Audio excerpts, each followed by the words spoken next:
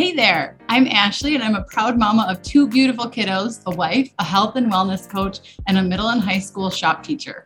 Hi, I'm Roberta, mama, wife, educator. I'm an entrepreneur and homeschool mom navigating the work, family, social life balance. Together, we will discuss various topics near and dear to our hearts for teachers and mamas, like routines, health, habits, self-care, and so much more. Living a healthy lifestyle is for everyone from young children to adults. Health, wellness, and emotional and social well-being starts at home and should be expanded upon in the classroom. Everyone can benefit from the Teacher Mamas podcast. So if you're ready to learn some helpful tips, let's do this thing. Hello, podcast friends. We hope all of you teachers are doing well as we are fully into the start of this new year here. Today, we're going to continue our One Simple Thing series, and we're going to talk to you about calm down baskets, boxes, bins, whatever you want to call them. Both of us have calm down baskets in our home, and I will let you guys know I didn't start this until a few months ago, actually. But this can also be transferred into the classroom, probably more easily in an elementary classroom. But there are also things that you can do for middle and high schoolers too, to make it seem not so cheesy. So Roberta, why don't you, I think you've had yours for quite a bit longer than I have, but what do you have in your calm down bin? Yeah, it kind of evolved over the years, depending on what's kind of the most fun fidget. Years ago, it was the fidget spinner. Now it's those poppets, which I prefer because they're not as loud, most of them. I try to pick the fidgets that aren't noisy, and this was true in my classroom as well. But our fidgets are, some of them, it's hard to even describe what they are, but one kind of looks like a spider, but I don't even know how to explain it, but it has these 8 legs that stem off from almost like a fidget spinner, but then you can move the legs however you want and just kind of fidget with it. And then Was it those connecting things? Well, it doesn't connect, so that's okay. I'm having a hard time. I'll have to post a picture on our Instagram of that one. Use those little connector things too. Yeah, we have connectors. We have all sorts of different things. The biggest one, though, that they love are the poppets right now, in all different shapes. We have one that looks like a unicorn, one that looks like a heart, one that looks like a train, just a simple circle and squares. And we have big ones, we have little ones, and those are their favorites. We also have one that really helps with calming down, and we call it their bubbles, but it's this little jar. And when you turn it upside down, all those little bubbles, filter down to the bottom, and then you flip it and then the bubbles go down again. And so we use that one a lot. We had 2 of them, and one of them recently broke, and they were devastated. But it's because we've used it for 6 years. So it finally wore out. But we use that a lot. And then the kids have their own, Izzy has a purse and Xander has a cute little backpack that when we travel, they put they pick a couple fidgets to put in there. So we take essentially take our calm down bin with us. And then they have things to fidget with, and help them calm down when we're not at home. And that's been helpful. Ashley, what do you guys have in your bin and box? And where is it located? So we put ours in we call it their sleeping room. That's kind of where they go when they need to calm down on their bed. And it's just sitting on the floor. And we put in there different fidgets, basically like what Roberta talked about, those bubble things.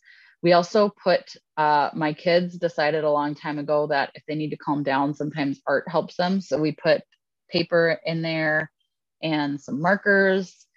We also have the actual bubbles, but unless they have me with them for the bubbles, they can get kind of frustrated because sometimes when they're really upset, they can't get the bubbles to go. And then that makes them even more upset.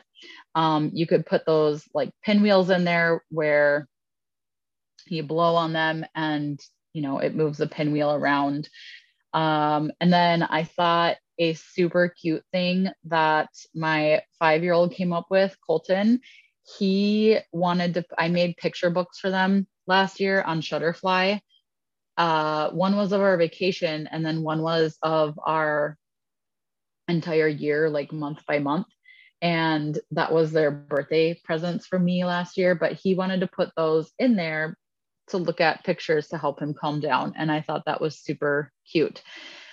Honestly, though, since we have been doing our breathing technique consistently, they haven't really been even having to use their calm down basket. It's been mainly like they go do their breathing and they are pretty good.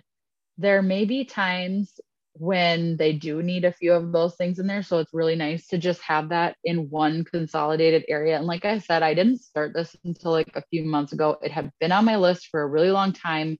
And then I was finally doing some more research kind of during that time when Colton was having his meltdowns.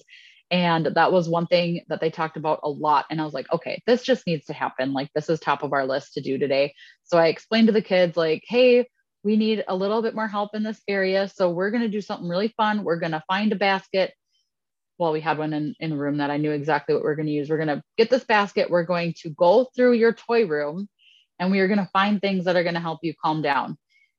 And they went through and found a whole bunch of fidgets and everything. So they picked the things that they wanted in there. I think that's really important. Have them pick the things that are going to help them. Don't, like, you can make suggestions and things to help them out, but don't say, we're going to put this in here and you're going to calm down.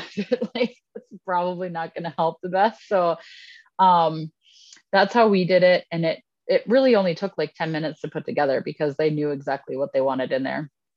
So, and then kind of like what Roberta said, if you're in the classroom, pick quiet things to have in your like calm down corner or we once called it like a recovery area because it depends on whatever language you use at school, depending on what training you've had and whatever. But we called it a recovery area and pick things that are not going to be distracting for them or things that they can distract the rest of the class with. Also, if you have a kid who needs like a fidget at their seat, I especially like my middle school kids. Oh man, do they have energy at certain points of the day. So I would choose maybe like a squeezy ball or the poppets, as long as they're not too loud. Like sometimes some of those poppets can get really loud and distracting. Or if it's like a really big poppet, it can be really distracting because they're moving their hands all around and doing that. So like if they have like just like really small poppets where there's only like, maximum 6 little poppet things on there, that could be helpful. A fidget spinner that they could do like under the desk so it's not on top of the desk and it's distracting other kids. Just having those like little talks with those kids, like, hey, I want you to be able to use your fidget, but I need you to do it quietly and I need you to do it so you're not distracting other kids around you. If you're doing it loudly or you're distracting other kids around you, especially if it's on purpose, then you're not going to get to use that fidget anymore. And that's going to be really sad because I know that helps you when we're doing lessons and stuff.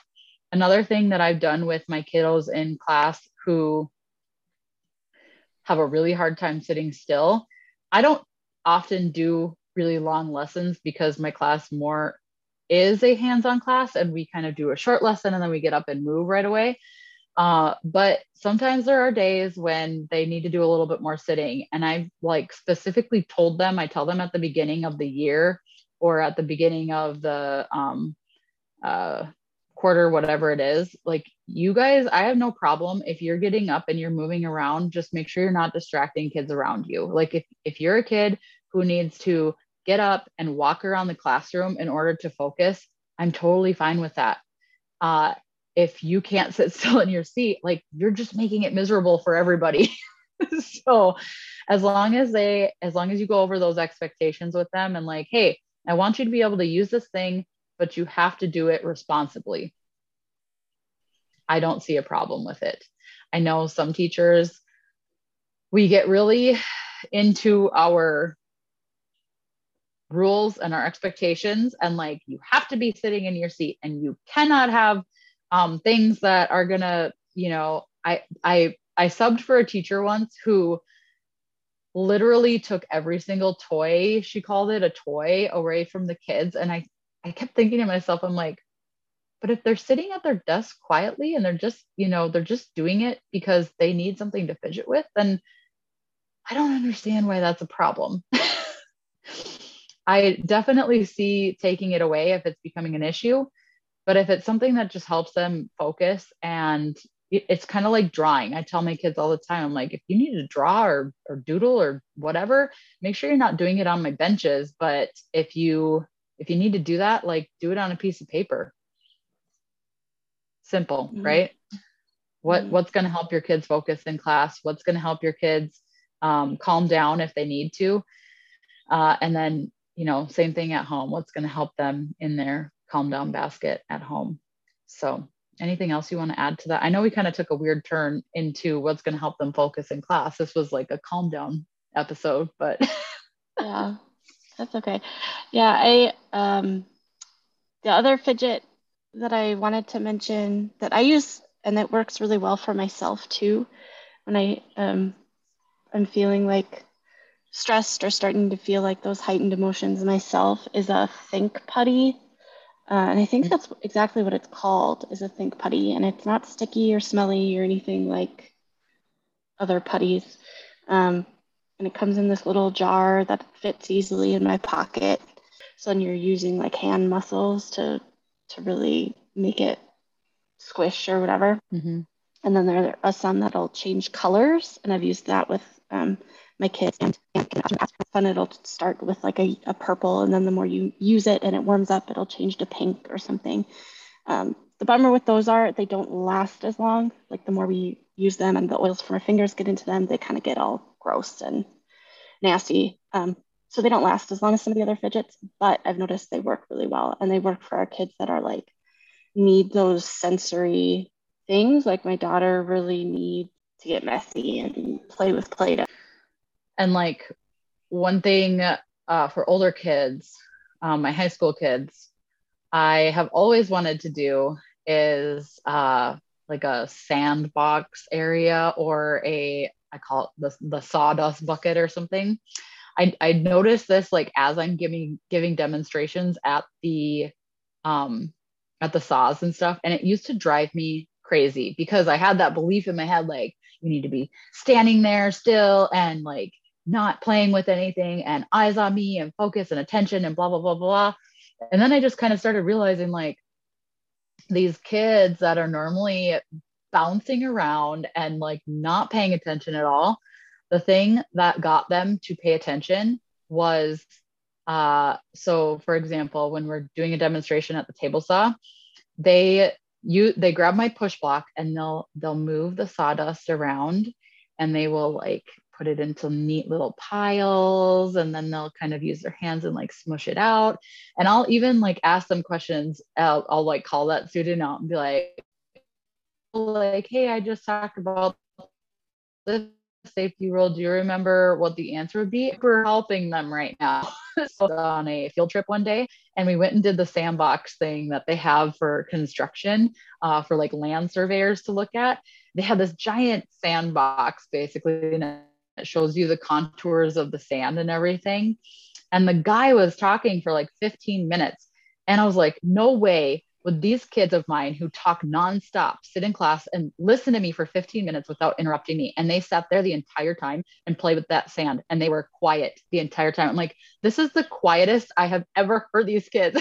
So I'm like, I need to get a sawdust box at every single one of my benches for those chatty Cathys that just like want to talk all the time. Like it distracts them, and it helps them like do something with their hands instead of having to move their mouth. So that is my one little tip for older kids.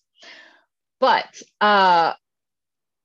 we would love to hear what you guys do, if it's anything different than what we've talked about in this episode. So feel free to like DM us. What are you doing in class? What are you doing with your kids to focus? What are you doing at home in a calm down box, in a calm down basket, to help your kids calm their emotions, bring themselves back, so that we can have more productive days and just overall better lives, right? So be sure to share this with anyone who you think needs it. Share it on your Instagram page, on your Facebook page, whatever it is, in your stories, and make sure and tag us so that we know that this stuff is resonating with you guys. We want to know, do you like these one simple thing episodes? Do you like that we're keeping them a little bit shorter? What is resonating with you guys? So send us a DM, let us know. We would love to talk to you guys, and we will talk to you next week.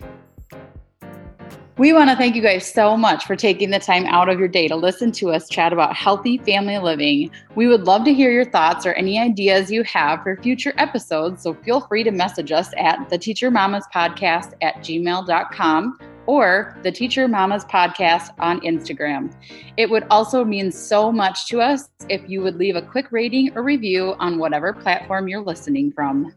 If something really stood out to you today, don't forget to share it with someone else in your life that might need to hear it too.